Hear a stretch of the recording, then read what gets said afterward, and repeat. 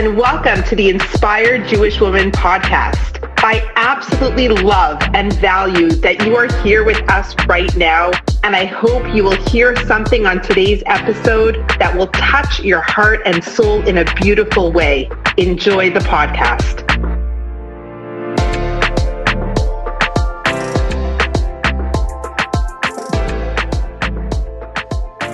Hi, everyone, and welcome back to another episode of Inspired Jewish Woman. I am in my happy place right now in my Zumba class. It's called Frumba Chicago, with the incredible Tzipora Gelman, who is the mastermind of this place, owner, teacher, instructor, and inspirer of Jewish women all around Chicago and probably worldwide. But there's a need for that. There's a real need for that. And I guess, COVID has had many negative things happen, but one of the good things is that you were able to go worldwide. Yeah, the whole world kind of was able to take, everything to a global stage. So yeah, it's been amazing. And it's definitely made us a lot more accessible to people all around the world. So, well, I'm going to ask you to introduce yourself. Sure. Give us a little background, where you're coming from, kind of catch us up to speed. Then we're going to dig into some really amazing things. Okay, so my name is Tzipora Gelman. I was born and raised in Twin Rivers, New Jersey, which is a very small community, exit 8 on the New Jersey Turnpike. I was born to my parents, who are Colombian, South American, and I did not grow up religious. My mother promised my grandfather pretty much like on his deathbed that she would send us to a Jewish day school. And so they happened to have moved to this community that had a Jewish day school right in the middle of the community. They went to the principal and told the principal of the school, we want to send our kids here. We want them to have a Jewish identity. But if they become religious, we're pulling them out of the school. And so my brother and I went there from pre-nursery all the way until 8th grade. And I grew up in a very sheltered and extremely loving home. My brother and I were told from a very young age that we were amazing, that we were smart, that we were capable of doing anything. We were leaders from a very young age. We spoke in public all the time. We were ambassadors for our schools, for anything that we were really a part of. We were natural born leaders, and my parents really nurtured that. And as I said, it was a humble environment. So the emphasis on physical was really that wasn't the emphasis. It was just love and admiration and respect for one another. Beautiful. So I ended up becoming religious. My parents' dismay. The day school that I went to was just very inspiring. The teachers were incredible. And I spent Shabbos at one of my teachers' homes, my first Shabbos ever in 4th grade. And I remember her lighting Shabbos candles. And I remember thinking, I want that for my life. I want that environment for my life. And it was a struggle. It was definitely something, I had to kind of fight for. But eventually we all kind of came to a happy ground.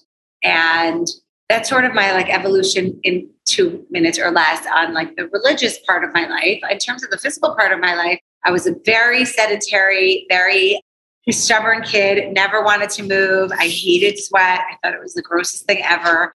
My parents played soccer. Like I said, they were South American, so soccer played a big role in our life. And I picked the goalie spot because I just wanted to pick the grass. I had no interest in moving. And I found myself in a place by the time fast forward, right? By the time I was married, 27 years old, 3 little babies, in just a really unhappy place in my life. I was giving to everyone else. I was the bottom of the totem pole. I always came last. I was extremely unhealthy to the extent that I would be on the phone with my mother, and we lived in a ranch. So there were only 8 steps in the whole house, but I'd come up the 8 steps and I would be huffing and puffing and out of breath. And I was just really unhappy mentally, emotionally, spiritually, and physically, just in a really, really, really bad place. And I definitely encourage anyone who's listening to this to take the time to watch my full stories. But I found myself in a place where I just felt total despair and I could not see the light at the end of the tunnel. I just figured I was going to die young from being really, really unhealthy. And a whole bunch of set of circumstances that I truly believe were God driven led me to a place where I started to work on my health. I started to exercise and partnered with Overeaters Anonymous. I was able to really start to sort of piece myself back together. Mm-hmm. And in doing so, I took the thing that was my greatest weakness and really flipped it on its head and made it my greatest strength. And I felt very strongly that I wasn't alone. There were so many women in my community who always put everyone else before them, or always last, couldn't make the time, couldn't find the money, couldn't ever get it together to start exercising. And I figured that if I could inspire them with my story to work out, then maybe I could, share my experience, strength, and hope with them so that they too could start making changes in their lives. And so slowly but surely, I started the business. So it's been almost 11 years. Wow. We rented from all different spaces throughout the community, synagogues, shuls, houses. We started in a house. There were like JCC, dance studios. And then almost 5 years ago, we found this amazing space. And I wish you could see the beauty of it. It's just got really high ceilings and there's so much light that comes in. And 5 years ago, I was able to get this space and start offering classes and doing more personal training. And it's been an incredible journey. And I feel like I'm only getting started. I'm still, at the infancy of my growth and in what I hope to, inspire other women to do. There's so much to achieve. Do. Yeah. So I'm going to stop you because I have so many burning questions for you. And to be really honest, I signed up for personal training because I just wanted some time with you, because there is something about finding a mentor in any way of life, inspiration, learning, exercise, health, healing, anything, that when you find someone that you see, it's just like there's like a connection, like this is it. Dig here, like stick with it. Yeah. So I do remember coming in here for the first time. I didn't know anyone. I mean, there's like lots of ladies. Everyone seems really fit. It had been after months and months of not exercising, and I was like tripping over my feet. I felt like I lost my rhythm. I just felt like, I don't know if this is for me. And it was so hard that I was almost like, I don't think I'm ever going to go back, which is, I think, probably very common. Sure. But it was you that got me back, meaning your personality, your inspiration, your positivity, the messages you stick in, you're lifting dumbbells and you're working out so hard, but you're telling us messages of you are strong, you are powerful beyond your imagination, you could do it. And being that there's a lot of other religious women or, Jewish frum women, however you want to call it, frumba, you'll say things sometimes like, I don't care how many kids you have, give me 10. Right. I always felt that excuse, but I have 6 children, I have no stomach muscles, and there were no excuses here to really show up and be our best self. Yeah. So that's kind of what got me, because this is not about body. It's not about weight. It's not about being skinny. It's about having a healthy attitude and loving yourself. 100%. And I would say when I first started out, it was definitely driven by wanting to lose weight and really, in my opinion, at where I was, needing to lose weight because I was really, really feeling so unhealthy. But it has completely evolved. And as an instructor, I've completely evolved because I used to, say things which a lot of instructors do say still, well, if you eat that, let's go burn it off in class. Now I totally stray away from those kinds of messages. I really try to empower the women to come to class.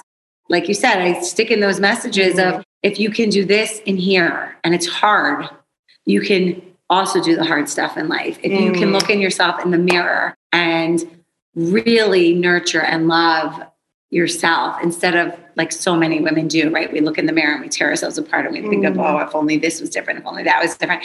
But if we could start looking in the mirror and start saying I am amazing, I am awesome and I am so whatever, fun or smart, or I bring so much to the table. One of my favorite comments was you said, okay, today we don't need any equipment. You have the best piece of equipment, yourself, your body. And it's so true.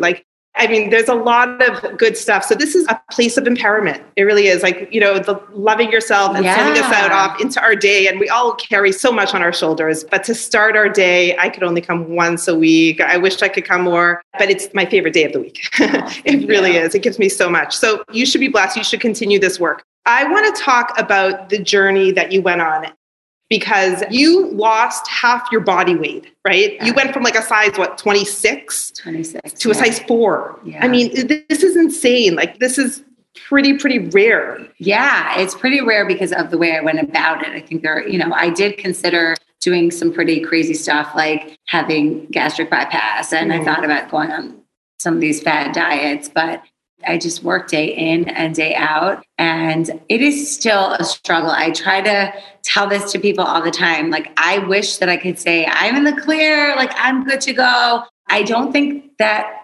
real life is like that when it comes to anything, not your relationship with your spouse, with your friends, and with yourself. It's constant work and it is exhausting. It can be really, really, really trying, but it's a daily struggle and it's a daily, I have like my daily stuff that I do, right? I wake up every morning and I say, Moda Ani, and then I write a list of my 4Gs, my gratitudes, my gripe, my glitch, and my goal for the day. And sometimes the day goes exactly as planned, and sometimes the day doesn't go as planned, and that ends up being my glitch for the next day. So it was so hard, and I never forget what it was like to be that person who walked into a class, and I was the biggest person in the room. I could barely breathe.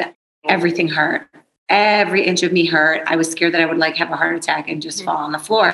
And I see newcomers come, and I know it can be intimidating when you see so many women who are fit and they all know, either the routines or the different sets that we're doing. And it can be daunting and it can be overwhelming. And I think it's like that a lot. Anytime you're starting anything new in life, it's really, really scary. I always say it's 95% getting your foot in the door. The 5% is the actual workout itself.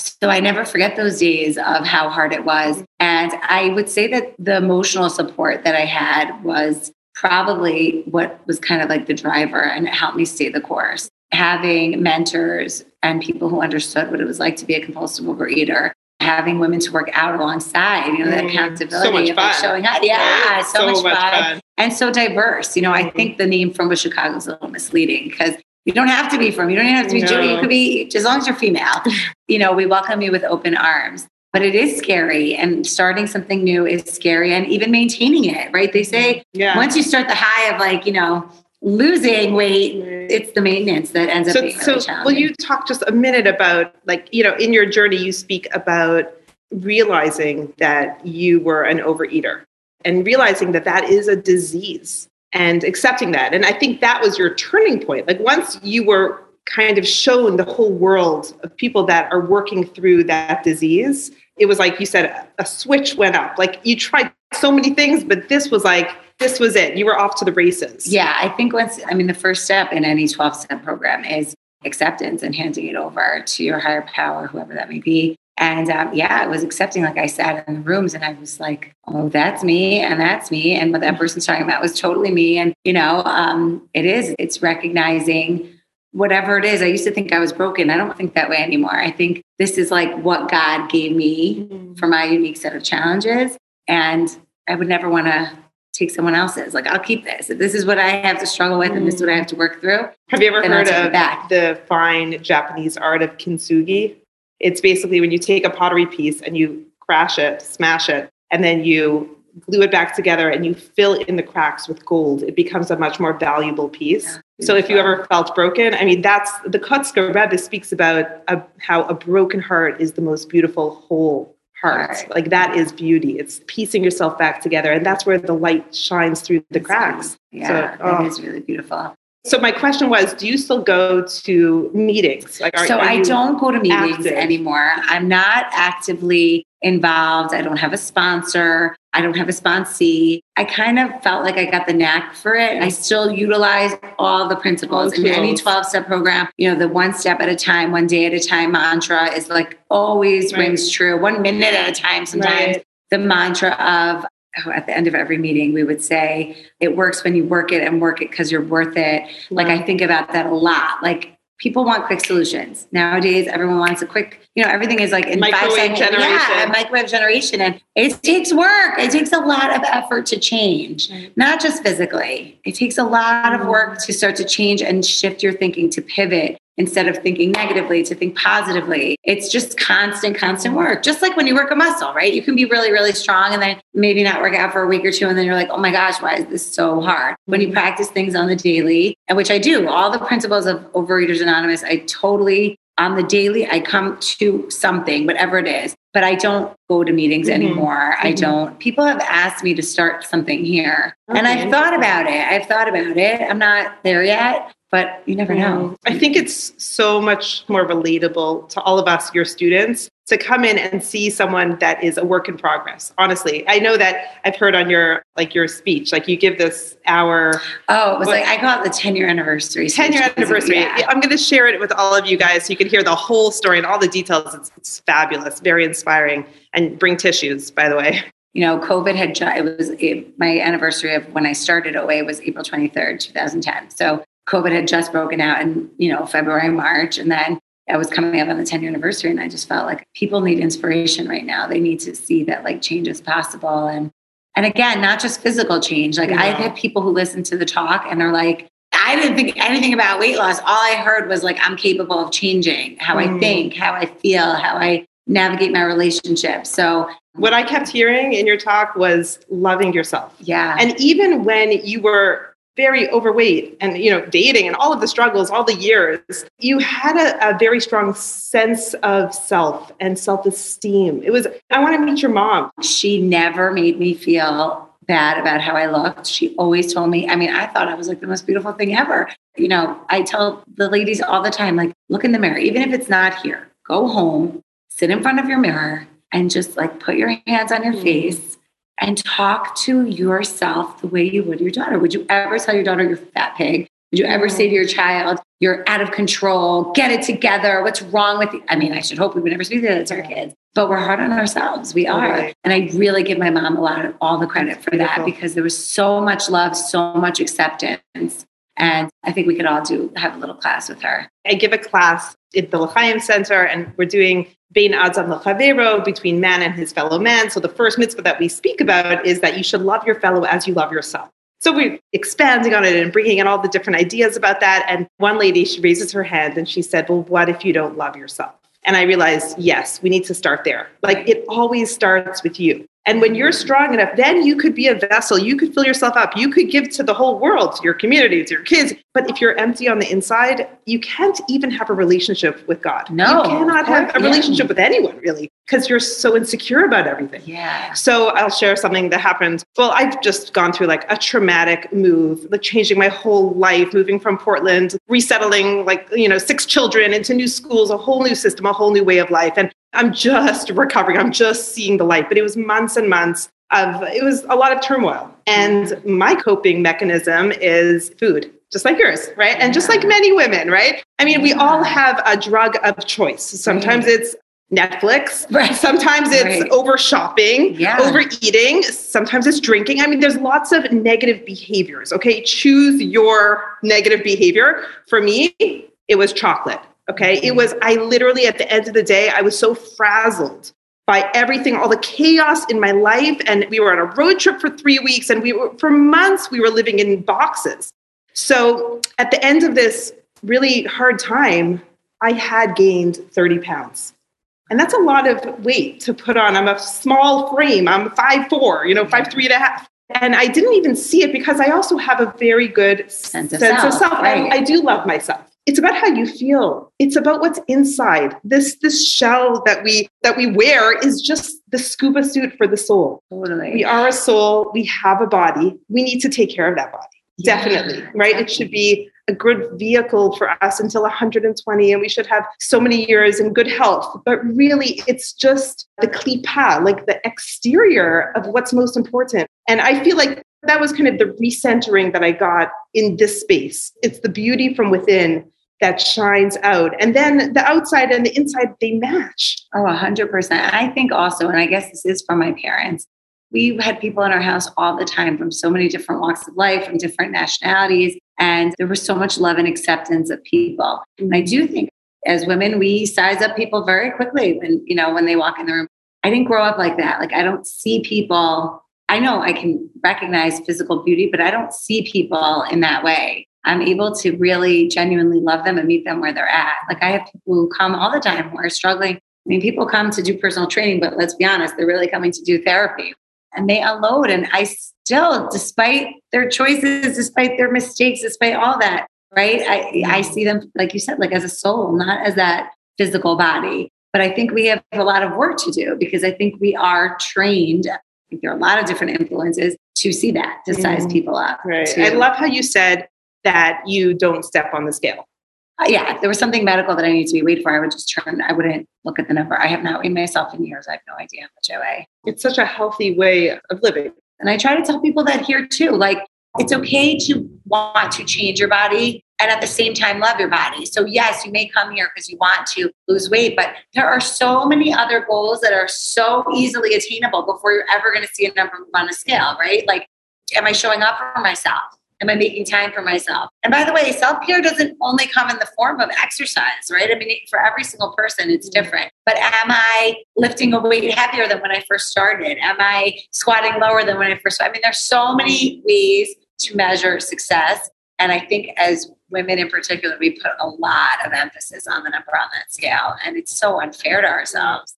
Something that I've noticed in the classes, you'll have a smile. Like this is very common that you'll say, just smile. Like you smile at everyone around you. You smile at your kids. You smile at the mailman. You smile at everyone, but smile at yourself and really work on that. Yeah. So do you find that it is hard for women to look themselves in the mirror? Yes, absolutely. I think that when they look in the mirror, the first thought and I should do like some sort of like poll or, study, the first thing they do is look themselves in the mirror. Absolutely. They're looking at every inch and what doesn't look right. I see them. I watch them as they walk in. Right. And I think it is really hard. I mean, it's hard. I sometimes sit in front of the mirror and it almost feels like egotistical, but I'm not talking about my physical body. I'm not looking in the mirror and being like, oh my God, you have such a beautiful nose and great skin. Like that's not what I'm looking at. When I look in the mirror, I'm like, you are amazing. You are a mom and you have 5 children and you are a successful businesswoman. And I mean, this is obviously for me, right? And you're a good person and you genuinely love people and you make people smile and you make them happy and you give them a tone to how you set the tone for their entire day or sometimes even their entire week. I mean, and each of us has our own unique gifts, right? Your narrative when you're looking in the mirror is not going to be the same as my narrative. But I think it's really, really hard for people to look in the mirror and to like look in your eyes. I think a lot of times people look in the mirror and they're kind of, again, looking at those features, like see beyond. I'm a big believer in having a little conversation with yourself every day when you look in that mirror. In class, I do focus more on, look at yourself, just smile. Like to me, the first Zumba class I ever went to did not feel like a workout. It was so much fun. And when it ended, I was like, more. Like I want to do more of this. I happen to love dancing. Not everyone loves dancing, right? But I try to get people out of the that zone where they're just kind of. I'm sure you see this a lot. I see this in the religious community. People have a lot of responsibilities, like large families, making Shabbos. Most people are working full time. I mean, it's a lot to hold. And sometimes I just feel like I want to go up to ladies that I see in the streets and be like, you could smile, like take off the load. Like it's okay. It's going to be okay. No one is exempt from stress. I say that a lot in class because I think we as a society, especially with social media, we look to say, oh, well, wow, she's got it great or she's going on vacation, whatever it is, right? Or their kids are perfect or whatever. Everyone has something, like literally everyone. No one is exempt from stress. Sure, some people have it in higher degrees or concentrated times or harder than others. We have a lot going on. We have a lot. And I always say this hour is not about my body. This hour is for my mental health. And I know if I can get through this, I can get through whatever's facing me. Yeah, I love it. Okay, well, we're going to close in just a minute. I want you to end with one of your favorite lines. So start thinking about it. I want to share why this place is so important to me. So as an Orthodox Jewish woman who I don't dance with men, right? I don't dance with men. I won't go to, any public, dance class. It always has to be the right environment. And being that I've lived in so many interesting places in my life, like, small Jewish communities, it wasn't always an option. So I think about my first class that I found that I just lit my soul on fire. That was like the YMCA in Jerusalem. And I used to come home like so alive. And then when we moved away from that community, I would go to the kosher gym in Givat Shaul. Like I would take buses to get there. But it was like a happy place for me. And it was the kosher gym. So you could wear your leggings and your tank top and you could just like let your hair down, literally. And then moving to Denver, I really struggled. The only women's only gym or space was called Curves. It just didn't do it for me. Like it was like a circuit and it was boring for me. And I just dragged myself through that. And then Portland was an interesting situation. I was at a turning point in my life where I knew I need this for my mental health. This was a shaila. This was a question to ask a rabbi. So it was impossible to find what I was looking for. And I ended up finding an amazing teacher. It seemed like it's all about the teacher. Like I went to one class, I stood in the back. I totally was falling over my feet because I was so out of, practice. But like her positivity and her radiance was what attracted me. And I said, I'm in. The class was called Dance, Dance, Dance. And I went for years until COVID came, and then the gym was shut down and we went online, and thank God that like pulled me through a very, very hard time. But it was open to all genders. Now, this was an early morning class, like 8:30 in the morning. It was all retired ballerinas. I mean, there were really no men that were coming to this class. There was one man that would come from time to time, and I wasn't even sure he was a man. I really wasn't sure. Right. But it was so important to me. And in the beginning, I felt, I'm not sure if I should be here. Like, I'm very into being in my integrity, like with who I am and what my value system is. And I would discuss this with my husband. Like, he was like, enough already. You have to go to this class. This is your mitzvah. Like, you have to do this for your family, for your mental health. And in the beginning, when this man would walk in, I just felt like I can't be there. Even though I'm head to toe, literally in a long skirt, long sleeves, headscarf, the works, and I'm in the corner. But something amazing happened in my own relationship with Hashem. I was able to figure out how to do this because I needed it so badly. And, we learn a lot about modesty and about like all of the laws that we uphold. But I had to find my own, what modesty really meant for me in the corner, in the back corner where no one could walk by and see me. And the man was like on the other corner, like when he came once every 10 times. And I found a way to still get what I needed out of it while still being there. And it was kind of like, I don't know if I feel 100% about it, but it was what I needed at the time. And now, fast forward, I come to Chicago and I said to my friends on the North Shore, does anyone know of a gym? Does anyone know of a gym? And one of my friends actually took me to see a few like these like ritzy places on the North Shore. And I'm like, I don't know. I mean, I could do it. I could go head to toe. I'm so secure in who I am as an Orthodox Jewish woman. But this is a gift. It's such an amazing space of Jewish women. I mean, I love being around Jewish women, but we should put up like a symbolic hook. Like we hang our judgment at the door. Yes. We hang our like preconceived notions. Everything that we're holding, we just like hang it. We leave it outside and just come into the space and do what we need to do for ourselves and leave so much better. Hook out there. I think that's beautiful. Okay, so do you want to end with any words of wisdom? I mean, I have so many lines that I say in class, but I think the one that I know for myself, because I would go to a yoga class once a week. That was like my hour for me to be a student. I always try to go back into the shoes of what it's like to be a student. And I remember the yoga instructor saying, she would set the tone of every class. And she would say, I want you to think about who are you doing this for? And for a long time, it was, for my kids, so I could be a stronger mother, and for my husband, so I could be more emotionally available, and for my community, so I can be a leader. And it evolved over time. And I ask the question now in class, and my answer is so different now. My answer, when I ask everyone, what's your why? Why are you here? Because really, in the end of the day, on a Sunday morning at 9 a.m. or at 9:15, when you've just done carpool, you probably have a million errands that you need to run. Why are you here? What's driving you? It's not just, and of course, partially, but it's not just because I need to be available for my kids. And it's not just because I need to be available for my husband, or be a good daughter, or be a good student, or be a good friend. I need this for me. My why is me. What is my why? My why is I need to show up for myself here so I can show up for myself in all the other areas of my life. And I think that comes from a place of self-love, of recognizing your self-worth, of not beating yourself up. We are human. We are fallible. We make mistakes. And then we just pick ourselves up and we keep on going, right? I always say in class, right? Life is full of ups and downs. We call them squats. I love that. And it's true. I mean, but really the driver of what's your why, I think that narrative has to change just first with myself. Like we said, loving myself, taking care of myself. And then sure, all of the wonderful people in our lives kind of benefit when we're in a better place. But in the end of the day, I need to do this for me.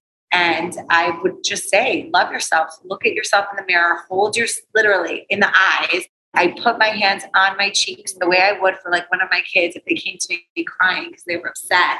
And I just have a conversation with myself. Pray in your morning. I saw recently something that said, we're conditioned to think negatively for whatever reason. I don't know if I fully believe that, right? But I have moments where I can be super negative. And therefore in the morning, first thing in the morning, you need to really start with like that positive reinforcement. And I would say like, if we can start one small thing. Maybe you can't get to a class and you can't work out for an hour, but if you can just start looking at yourself in that mirror in the eyes and just say, I love you. Like, it seems so simple, but I think it's really hard for people. I think that would, at least one foot in front of the other, get us to a place where we can be so full of love for ourselves that, again, it trickles into everyone else's lives. So thank you. Thank you. Thank you. And I invite all of you to join us and be part of our community. There is no judgment. I love that hook on the wall. We just leave it right there from every walk of life. As long as you're female, you're welcome here. Amazing. Thank you, Tzipora. And thank you for listening. And we'll see you guys later.